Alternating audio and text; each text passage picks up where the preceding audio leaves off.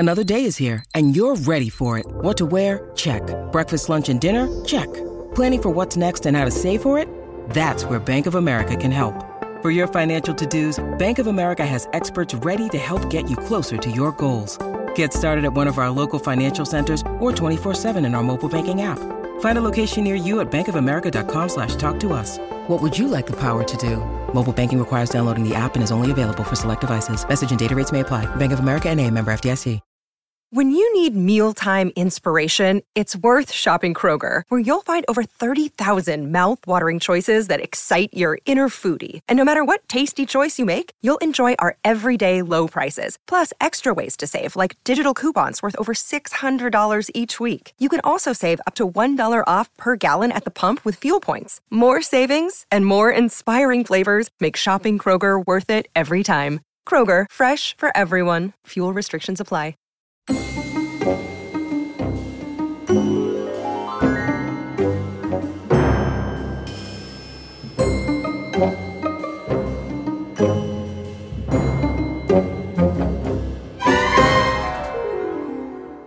Welcome to The Rabbit Hole Detectives, a podcast where I, Dr. Kat Jarman, Richard Coles and Charles Spencer chase the provenance of historical objects, both real and metaphorical. Each episode, we set one another the task of finding out as much as we can about a particular subject to present a comprehensive understanding of the origin stories of stuff.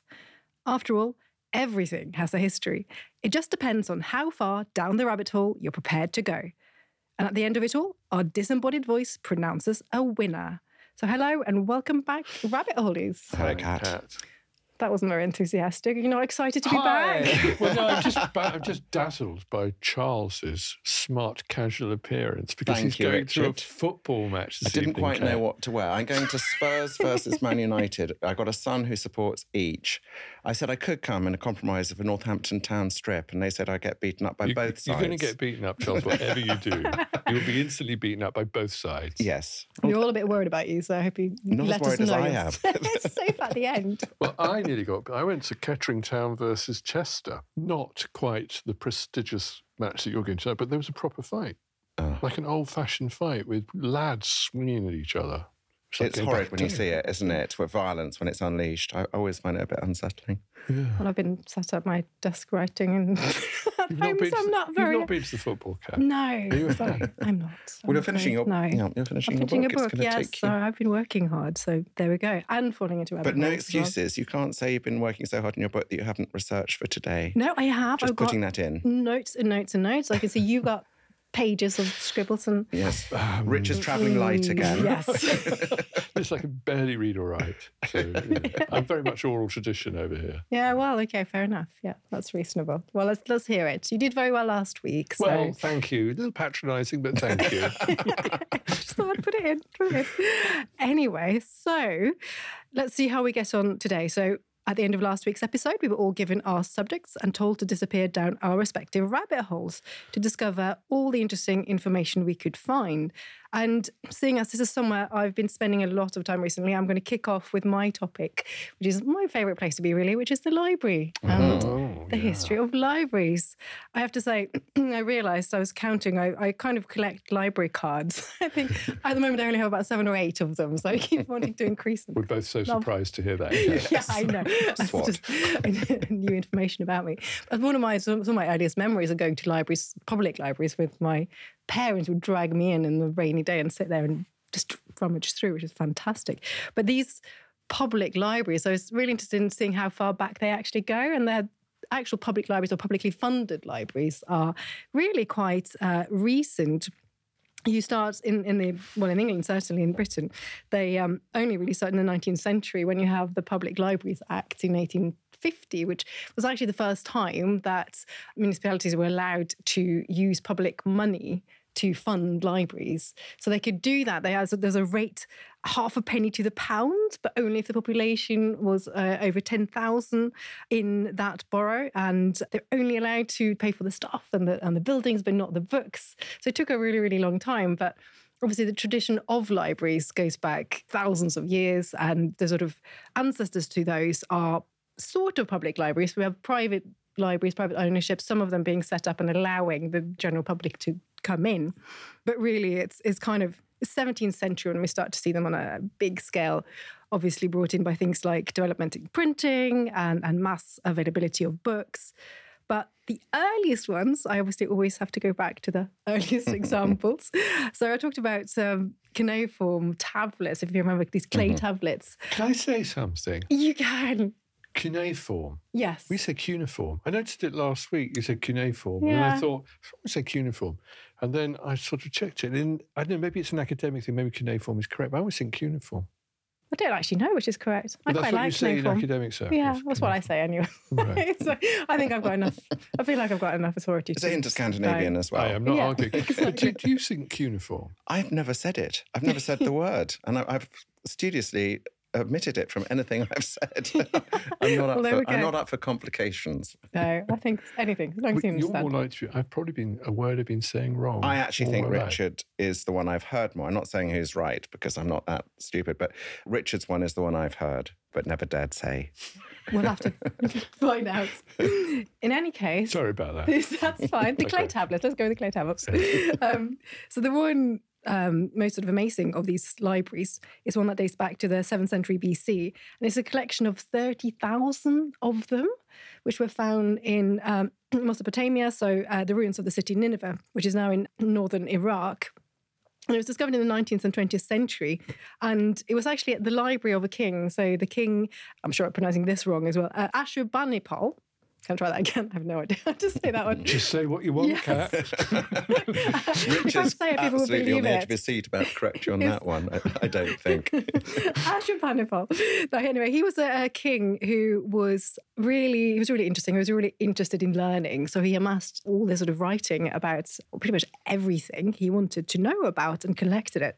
So his library was really well known across the neighbouring regions as well. And we've obviously been able to decipher them now. And it's got court intrigues, it's got secret intelligence reports, it's got examples of hymns and beliefs and absolutely anything you'd find in a modern library, really. And it's thought that might have been the inspiration also for the Library of Alexandria in Egypt, so the Great Library of Alexandria, which becomes one of the sort of most well-known of the ancient libraries. That one was established by the Ptolemies and the first Ptolemaic dynasty kings in the 3rd century BC.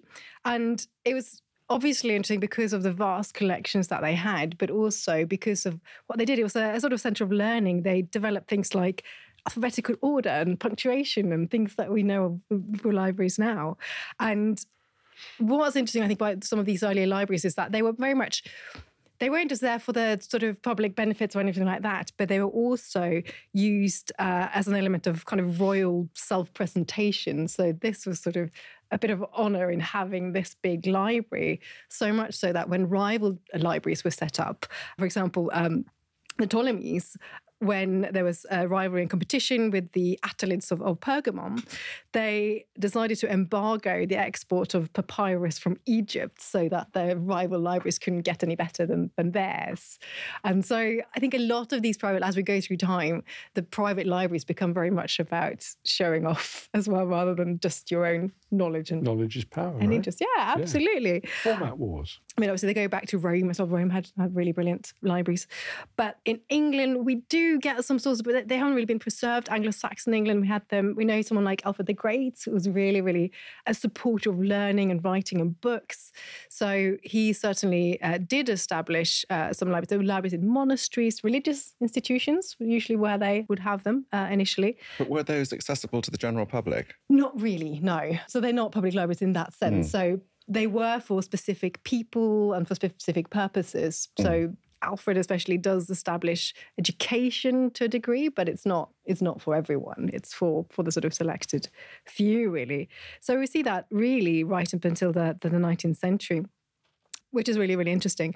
But yeah, and we have some other examples of the really medieval libraries as well. There's one in Hereford Cathedral. Yes, which is chain lovely. library. Chain library, exactly, which is so interesting. So that's keeping them safe because obviously books are really valuable. Is that where the Tells Mappa you- Mundi Well, it tells you what you need Yeah. to know about the trustworthiness of parsons, doesn't it? They have to chain the books in the library. Yes, absolutely. I mean, book theft was massive. And you see that. The Vikings as well, obviously I have to bring the Vikings into it. They stole books. Yes. There's this amazing book, one that's now in Sweden, I think. It's got an inscription. It's an Anglo-Saxon, beautiful book, can't remember what it's called or what it is, but it's got an inscription saying that it was ransomed. So they took it and then they had to buy it back. And that was that to nourish their own learning, or was it to have a valuable object around? Have a valuable object. It was blackmail because they knew that these were really valuable. So they could say, "Look, I've got your book. Do you want to buy it back?" Vikings saying, "I'm bored of fighting. I really want to learn about ancient Greece." That didn't happen. I don't think so. I'd like that as well. That would be good, wouldn't it? No. Those long winter months. Yeah, exactly. Just something. But so we do have these chain books, and you can still go to Hereford now and see an example of that working. So this change, and the books had to be placed with their spines the wrong way around, so that they could be fastened and kept safe there, which I think is quite an interesting one. One of the oldest in England is probably, or still used now today, is the Bodleian Library, which was founded in 1602. That's Oxford University's library. I'm a member of that, at least. Yes. Of all the ones you're going to mention, that's about the only one. Did you ever go, Charles? I do. For research, I do. Duke Humphrey's library is an ancient one with lots of really good primary sources for the sort of periods I write about. Yeah. Not the only swotty one then, Kath, are we? I know. I think there's definitely two of us here, absolutely. Bodleian is also, interestingly, one of 6 legal deposit libraries in the UK and Ireland that are entitled by law to receive a copy of every book published. What a mixed blessing that must be. Yes, can you imagine? Like, oh, goodness. All 650 of Barbara Cartland's. Yes. I wonder if they all keep 7,000 Jamie Oliver recipe books. Yes, all in there, which is very nice. Biggest ones in the world, it's a bit unclear which one it is. Is either the British Library or, which other one? Library of Congress? Yes. So they both say they've got round about 170 million books. They can quite work out. It's funny how they do boast about that in America. I just did a tour of the East Coast universities for my teenage daughter. And everywhere you went, one of the big stats they had was how many, Harvard's got 4 million or whatever it is. And that's a really big thing to them. It's a symbol of not just learning, but status. Our power. Yeah. Yeah, absolutely. But it goes back to that sort of sense of these individuals and the royals and having a library as that centre of learning and having that collection. And your family has had a big library. Yes, we've had and lost a big library. So yes. The greatest library in private hands. It was maybe my family said that. I'm not sure the world did. But my great-great-great-grandfather was what's known as a bibliophile, just a mad collector of books. And he lived under the flawed assumption that he had limitless wealth to spend on books. So he was cornered by the bad book dealers of London, headed by a Mr. Sotheby. Who founded the eponymous firm. Yes, he was ripped off royally every direction he went into, but he had 43,000 first editions, including 57 Caxton Bibles and the Mainz Psalter. So it wasn't, if you had them now, you get a new roof every year. Well, yes, that would be handy. But actually, no, when my great-great-uncles essentially ran out of money, he sold them, and they're the basis of the John Rylands Museum. Yeah.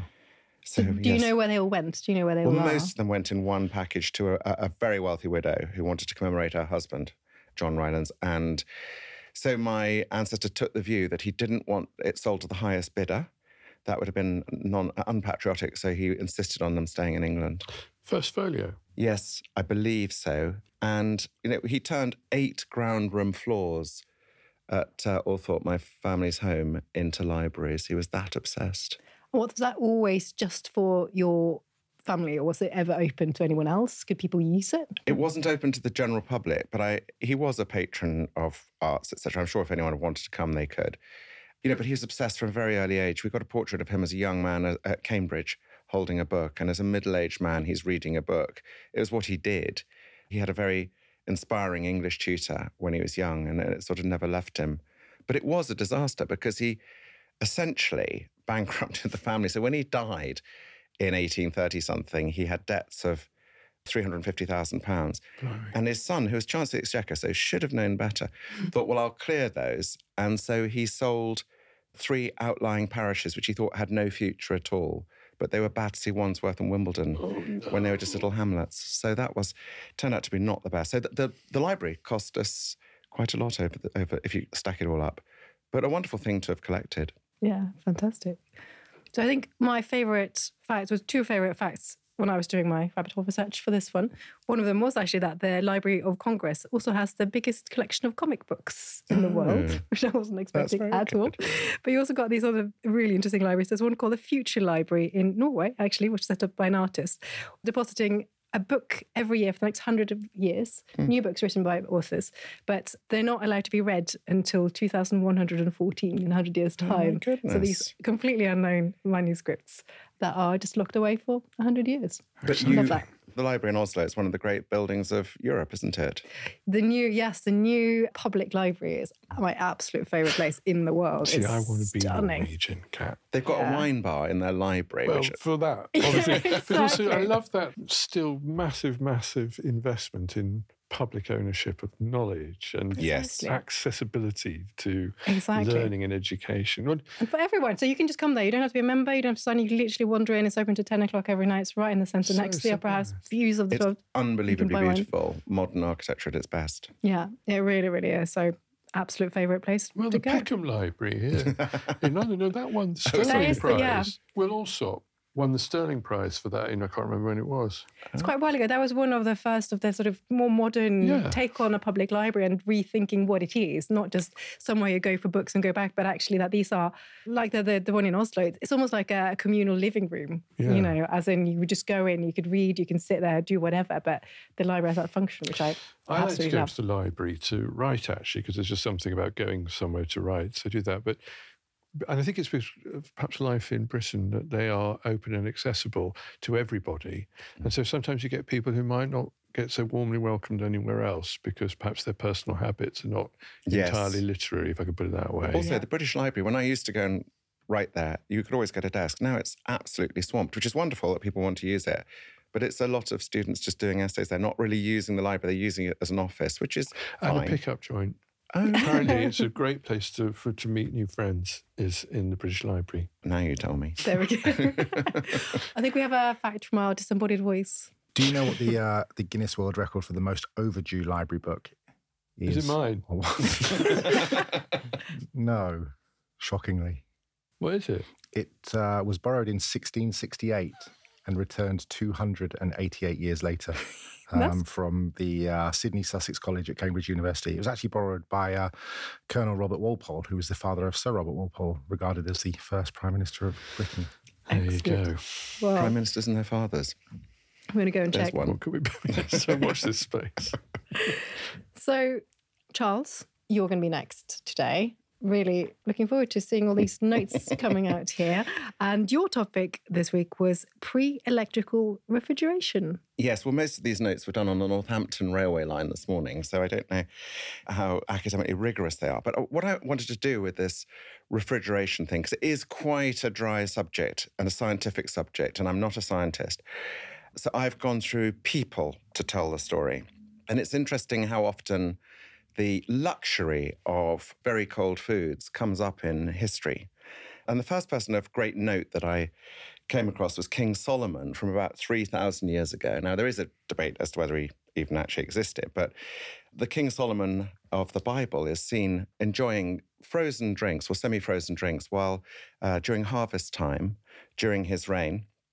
We know that Alexander the Great, so we're now sort of 2,400 years ago, his favourite drink was made of snow and ice and honey and nectar. And then I'm afraid we're getting into the not-so-great men of history, because Nero, nearly 2,000 years ago, had a system of runners to go up into the mountains and bring him ice and snow down. This really brings into question how you did that. You know, how much can a runner bring back, and what was the system? And we think that possibly it was to do with transporting at night and then having ice pits on the way down where you could keep the ice from melting. It's quite an interesting thing with ice. And again, I stress I'm not a scientist, so I'll probably get this wrong. But essentially, the tighter you compact it, the less likely it is to melt. And you keep the surface area as tiny as possible. And they used to have these sort of ice pits in ancient times. Doesn't matter where you're looking. Egypt, Mesopotamia, Persia are usual suspects when we're looking at these subjects. They tended to have basic systems of almost like earthworks and straw. You needed somewhere for the water to drain off once it had melted so that it didn't add to the melting process. But we know that in Arabia, for instance, they had really perfected this by the 12th century, probably long before that, because one of the great moments in Crusader culture comes when Richard the Lionheart was on the Third Crusade, 1189 to 92, and he was seriously ill. And his great enemy, Saladin had sparked this crusade by taking Jerusalem a couple of years earlier. Saladin heard that Richard was very ill and he thought it sounded like scurvy. So he sent him some mushed up fruit in ice, basically a sherbet, which is where the word comes from, actually, is from the Arabic sharbat. And Richard Lionheart loved it so much that after he was feeling better, he asked Saladin for the recipe. You know, there are daggers drawn most of the time, but they could reach a little concord over a sherbet. We then know that Marco Polo, who died 700 years ago, the great Venetian explorer in Asia, wrote about this. When he was imprisoned later in his life, he wrote about his travels. And one of the things, he dealt with the extraordinary viciousness of crocodiles and how strange the marital customs were in some parts of China. Of crocodiles or people? People. So do you know, there are parts of China when Marco Polo was travelling, he was very shocked as a good churchman to find that for a woman, if her husband had been absent on business or whatever for 20 days, she could marry someone else.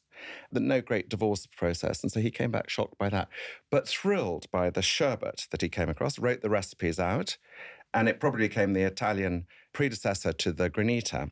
And then we see really the metamorphosis from a sorbet to an ice cream, or as Charles I would say in the first half of the 17th century, cream ice. And that was his favourite dish. We see it repeatedly served at the royal table. And it was after 1660 that the ice cream became available to the general public, but it was still an incredible delicacy. There was a man from Sicily called Procopio, and he set up the first ever cafe in Paris. And his big signature dish was blended milk, cream, butter, and eggs in an ice. So that became a very big thing. We find in America, the first mention of ice cream is not till 1744 in a letter. But then the presidents got behind ice cream, as we call it. George Washington spent $200 on ice cream in the summer of 1790, probably quite a warm summer. And we have Thomas Jefferson, who laid out his 18-step recipe for his favourite ice dish, which was basically a baked Alaska. 80? Oh, I see. Yes. Complicated. But, you know, by 1800, it became much more democratized. You started to have insulated ice houses. In the 18th century, they very much started in England. You would have ice dragged across in great chunks from Norway, that would be the nearer place, or from North America, pulled across the sea or stored inside great ships. And there are wharves in Battersea in London where they were stored, ready to be transported around the country. Because it was so fashionable, because it was just... It was so delicious. So delicious. Who doesn't like ice cream? Well, you're bringing the coolness of December to July, as Waller the poet said. So does that mean this is very much about the luxury of those items as opposed to using it for preservation at this point? Is it all about just something really special? And it is about something that only you can really afford. Yeah. Very exclusive, really, until you get the democratization comes actually with the end of my story, which I'm not getting to. But once you get electrical supplies, then you can do it. So today, the American public eats 6.4 billion pounds, as in weight. They produce that in ice cream each year. You also have this affecting society very, very dramatically as you get frozen foods being able to be transported. We go back to the 1870s, and the first French ship brought refrigerated meat from South America to Europe. And there's a very, very clever man called Sir Thomas McIlwraith, who was a Queensland businessman, who sent his brother to have a look at how did they manage to do this? How could you bring meat and keep it fresh for so long? And he then set about founding his own ship built in Glasgow, the SS Strathleven, which brought through air-compressed and expansion refrigeration equipment, brought meat from Australia. And he sold the meat for 150% profit. And that was the beginning of frozen and food coming across. But vast fortunes were made that way, weren't they? Huge fortunes. Yeah. And of course, huge fortunes were lost. Actually, the great landed estates of England were severely compromised by the introduction of cheap meat coming from abroad. people say it's the prairies opening up in North America. That was very bad for your agricultural arable land. But in terms of the meat that you were producing, this was undercut very severely by the huge numbers of beef and lamb tonnage that was coming from Australia. So we have a sort of extraordinary time where you have all of these different things developing, ether, ammonia, all sorts of different ways of compressing air. But it all really goes back to the ancient times where they realized that burying blocks of ice or snow and packing it very hard underground, it could last a very long time. You know, these 18th century ice houses, it took 18 months for them to thaw, the contents. I had one in Farndon, actually, at Farndon Hall. There was an ice house there, now converted into luxury accommodation. You needed to stock them with ice from a nearby lake or whatever if you hadn't got the means to import it from elsewhere. But ice is incredibly resilient. I didn't realize this. You know, there was ice transported from North America to India, and you'd anticipate only losing 50% of your ice en route on a huge journey in very hot climates. And I again, as a non-physicist, I don't really understand it, but that is the reality. Someone whose job it was to keep the ice as unmelty as possible. Well, like the ice wrangler or something. Yes. Well, in Egypt, we see images in ancient Egypt of slaves fanning water. Oh. So you can, in the dead of night in Egypt when it's cold, they could fan water until it froze. All because her ladyship likes a sherbet. Yes, exactly. There's one court in ancient China where there were 94 men with the job of preserving the ice. Also, you could have it brought, a block of ice into a room, will cool it. So it was early air conditioning as well. It's an extraordinarily valuable commodity in a very hot climate. Well, if you're fanning, if you have a fan and you sort of aim it at a big block of ice or a bowl of ice, that does cool the room down, doesn't it? So that's presumably that same process.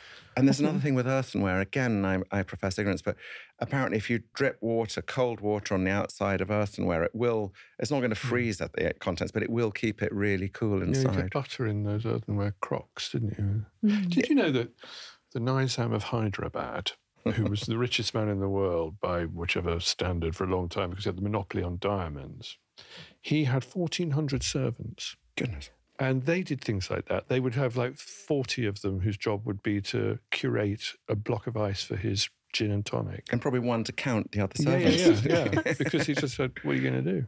Yeah. We have a fact coming on, I think. Charles, earthenware is extremely porous, so the jar would obviously absorb much of the water on its surface. And then the slaves would take the jars up to the highest part of the roof where the cool night breezes were strongest.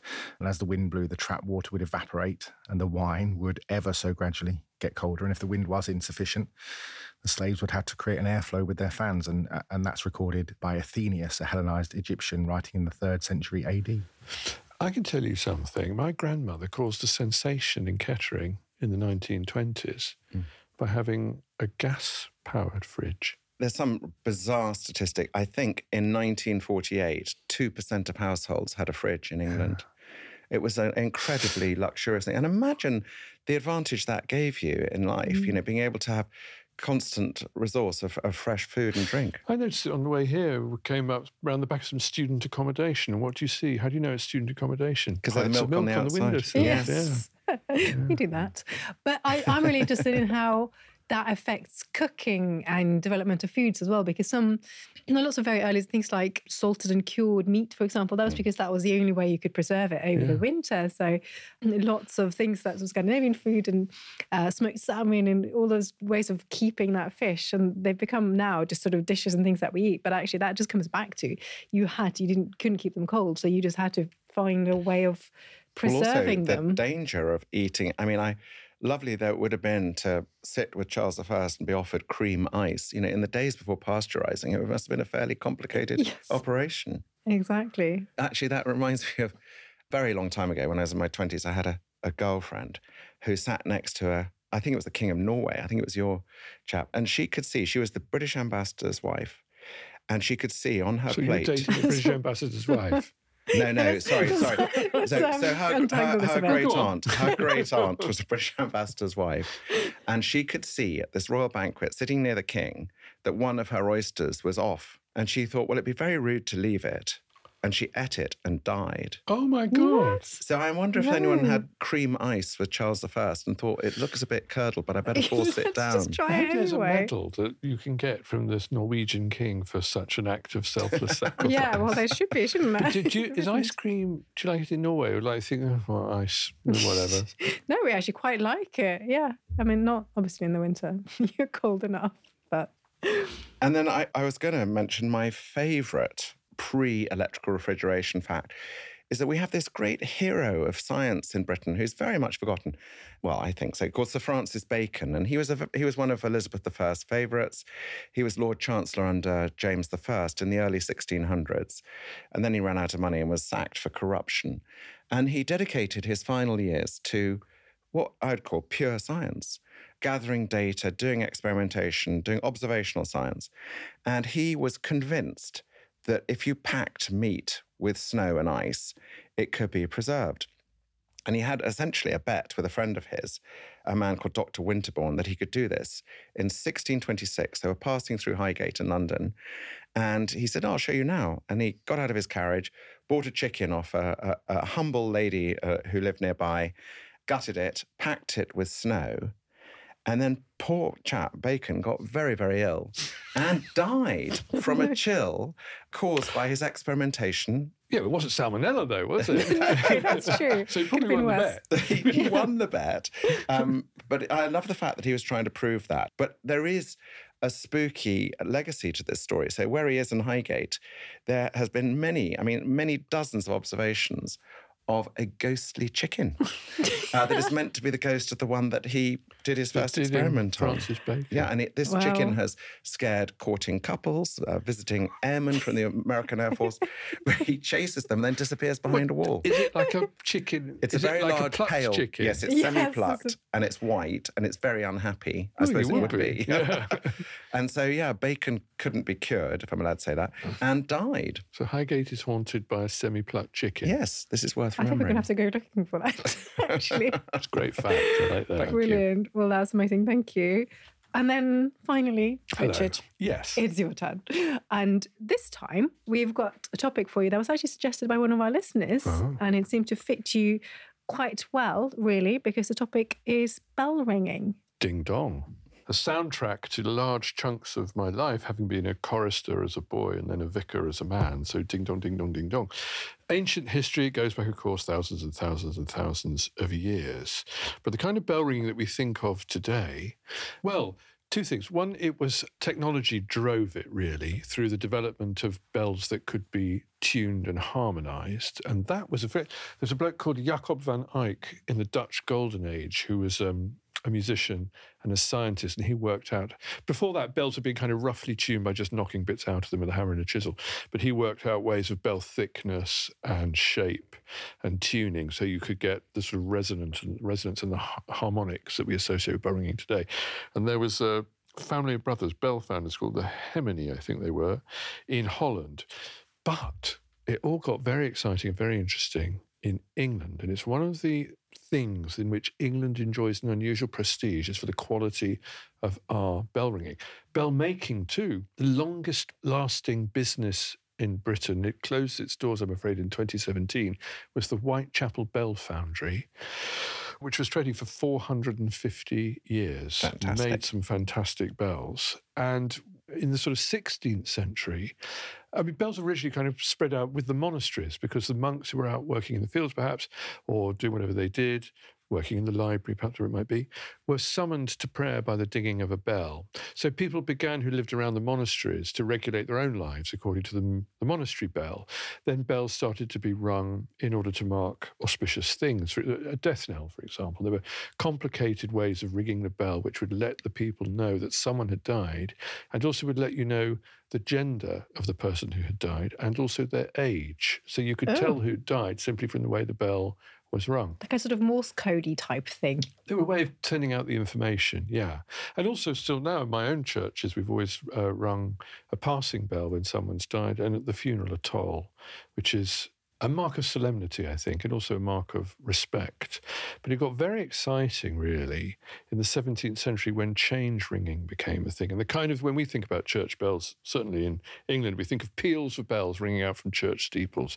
Wonderful sound, although a wonderful sound that's not equally enjoyed. And there's some very interesting fights happening now between people who want to preserve bell ringing and others who think it's just interrupting their enjoyment of EastEnders. That's a whole other argument. But it began really, why English change ringing became such a big thing was because of full circle bells. So if you go to Russia, for example, the big bell ringing tradition there, but bells are hit by hammers, so they're chimes, really. And in other places, bells sort of swing a semicircle, if you like. Very hard to control accurately, that semicircle swing. So you'll find some places where bells are rung full circle, Verona, for example, Bologna, places in Italy. But England, the full circle became a big thing. What that means is that the bell goes through a whole circle when you ring it, and it rests at the top, if you like, with the bell open at the top, and then falls again. What that means is that individual ringers with ropes can control that bell, and so you get change ringing. Two kinds of change ringing in England. There's method and call. Call ringing, there's a caller who calls out to the bell ringers, 6, perhaps sometimes 8, sometimes more, who stand in a circle in the bell chamber with the bell ropes. And there are these incredibly complicated systems. They're like mathematics, they're algorithms, actually, and they are what record the changes. So you know where, if you ring a peal, a full peal, for example, 5,000 changes in that, that's a 3-hour job. It's a considerable job. And it's done through following these just elaborate algorithms. So you cannot have the same thing twice. So basically, ringing the changes means literally exhausting every possibility you can have through the configuration of your 1, 2, 3, 4, 5, 6, 7, 8 in your particular ring, if you see what I mean. So for nerds, this is why bell ringing is so popular with nerds. It is a nerd's delight. And with the arrival of that new technology and with the arrival of these new possibilities for nerds to have a really, really good time, bell ringing became a really, really big thing. Such a big thing that it began to pull away slightly from the churches it was designed to serve. So it used to be, calling people to worship. It used to be a way of keeping evil spirits at bay. It had a religious job, a religious function, and of course, marking funerals. Bell ringers began with change ringing. It began to get rather competitive. So there would be organisations of bell ringers who would then challenge other organisations of bell ringers to sort of bell duels. And it got very rowdy and very long and very noisy. And in the end, it started really irritating vicars, who decided that they needed to impose a bit more discipline on their bell ringers because they were getting a little bit rowdy. So the tower captain was introduced, who was a sort of prefect, if you like, who with the vicar's blessing would be responsible for ensuring the good behaviour of the bell ringers, who by now were ringing so long and so vigorously, they were bringing refreshments into the ringing room, and that would be, often beer and fun, and they'd have a lovely old time doing their thing. Dangerous, of course, as well. It still happens, actually. It happened to me last week. A friend of mine suffered an injury ringing because if the bell is up and goes down and you're not ready for it and you're hanging onto the rope, you can be pulled at speed up towards the ceiling, and that still happens. And there have been some casualties with that. But the vicar's got a grip on all this, and there was one particular one called the Reverend William Ellacombe, ex-engineer who became a parson in Victorian England in Gloucester Diocese, and he then moved to Exeter Diocese, and he invented the Ellacombe apparatus. And it was a machine which would chime the bells. Each bell had a sort of chime, but it could be operated by one person of pious belief and firm morals, and he could impose a proper Christian discipline on the ringing of the bells. Never really caught on because chiming the bell doesn't produce the richness of the sound that you'd get with a proper tolled bell. But you can still see the Ellacombe apparatus in some churches. Eventually, it fell out of favour, and then eventually it kind of recovered interest in a sort of general recovery of interest in the habits and customs of merry England, and bell ringing rather took off again. And now again, I think there are 40,000 bell ringers in England now, and England still leads the way in the glories of bell ringing. Well, it's such a beautiful sound, isn't it, when it's done properly? I mean, we have a church about 1.5 miles from us, and it's about the right distance. Yeah, that's pretty good because it's such a delicate sound at that range, and yet it's sort of beyond it's not musical. It's bringing the whole countryside alive, actually. I was in Knightsbridge and we had a church clock which chimed the quarters. And there was a week when Madonna was staying at the Berkeley Hotel next door. And Madonna found that the chiming quarters was a bit much for her and interrupted her fragile sleep. So Madonna paid for a silencer to be applied to the church bell so that the quarters no longer chime. Now, you might think that would be, to have a chime every quarter of an hour all through the night, to have a bell chiming might be a bit much. And so you might think that everyone thought, hurrah, hurrah, at last we could sleep through at least onto the hour. People complained. And it was when they didn't hear it that they complained. And I often find myself as a former vicar now, not hearing bells has more of an effect on me than hearing bells, because it's the absence that I notice, because I've become so attuned to the bells. Well, it's myself. the rhythm of your life, isn't it? So you've stayed with me many times, Richard, and we have a bell in the old stable block, and it goes every quarter of an hour. And I rather like you, have insomnia, and I get used to marking the quarter hour that I'm wide awake by it, not with anger, but reassurance. And occasionally, if the clock's not working, I get really confused as to how long I've been lying awake. It does become part of the sort of pulse of your life. Can I just share, though, which is not a Norwegian story, but my sort of church bell claim to fame, sort of dubious claim to fame. One of my first excavations was in Magdeburg in Germany, and we were excavating the palace of Otto the Great, which is right next to the current Magdeburg Cathedral. And the team I worked with actually found the moulds that were used for making the church bells of the new 14th century cathedral. So they created them right next to huge, massive bells in the cathedral. So our team, we found these bits of clay. So they were creating them right next door, because they're so big and so heavy that you can't transport them very far. So they were literally made right next to the cathedral. And we found these pieces are lovely. And you'd go in and see this medieval building and the church bells. Another sort of similar one, in Lübeck. If you go to Lübeck, of course, was one of the first cities to suffer area bombing. Palm Sunday, 1943, I think it was. And the Marienkirche there, which is the great church there where Buxtehude was the organist, was destroyed, and the bells fell, and they'd semi-melted, so they broke and then also melted into this thing, and they left the bells. They rebuilt the church, but they left the bells there. And you can see them now, and they're a very stark reminder of the awfulness of war and also the necessity of rebuilding after it. So bells are, important, significant symbols, of course, as well. The Whitechapel Bell Foundry, two of the most famous bells in the world were made by the Whitechapel Bell Foundry. Can you guess what they are? The two most famous bells in the world. Is there one in the Vatican somewhere? Oh, no. Much more famous than that. If we were to listen Liberty Bell. Liberty Bell is one. Yes. Yeah. London somewhere, St. Paul's Cathedral or something. No. We'd hear it from here if the door was open. Big Ben. Yeah. So Big Ben was Whitechapel Bell Foundry, and the Liberty Bell in Philadelphia, I think, wasn't it?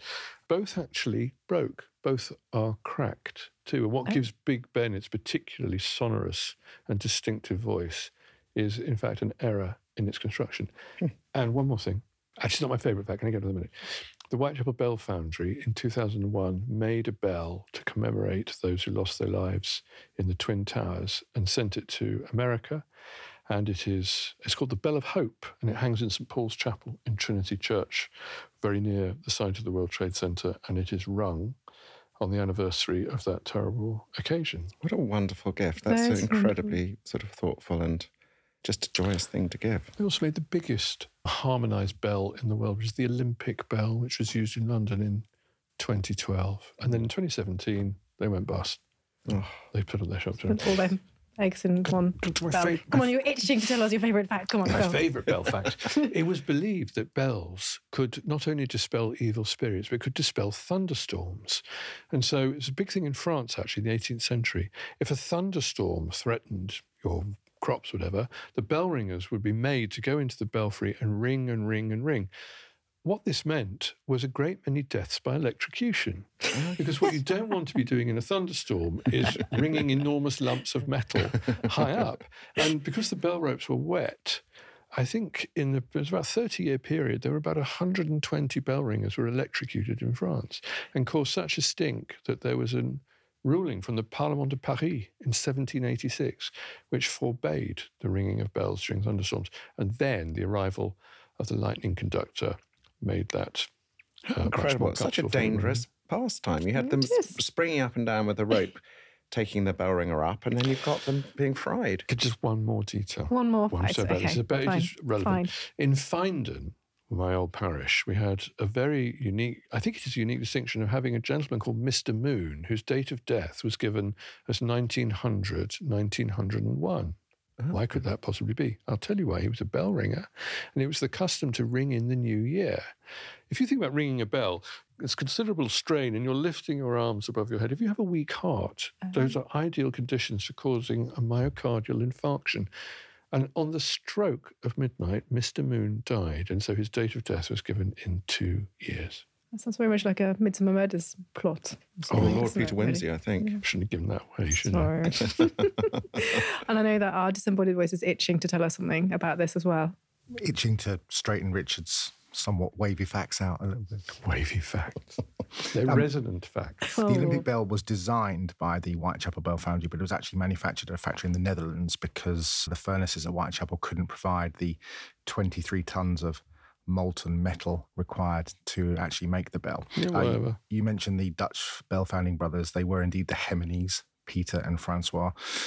And you mentioned 40,000 bell ringers in the UK. Actually, a spokeswoman for the Central Council, Vicky Chapman, said there are actually 38,000 church bells, but only 30,000 ringers. Campanologists, aren't they? Actually, no. Oh. Well, we say campanology, but campanology is, strictly speaking, the study of bell ringing. Oh, that's interesting. Not the actual doing of it. Well, thank you for that. And we have reached the special moment now. It's very tense. I say, I thought both, I mean, they're all really interesting, actually, I thought. So maybe a three-way. I know, we haven't had any sort of shared ones. Have we? So, but let's see, disembodied voice. You have to declare a winner, Solomonic please. Judgment to come, even if Solomon didn't need it. It is very close. We would never have a three-way, unfortunately.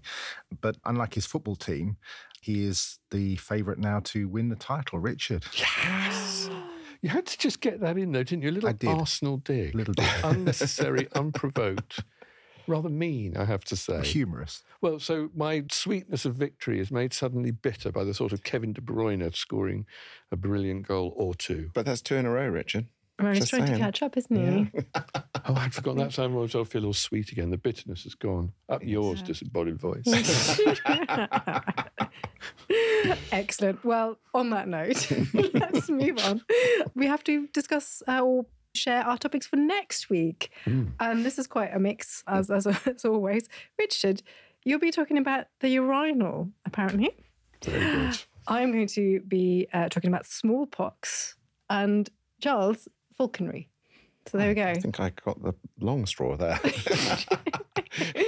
Quite excited about my smallpox.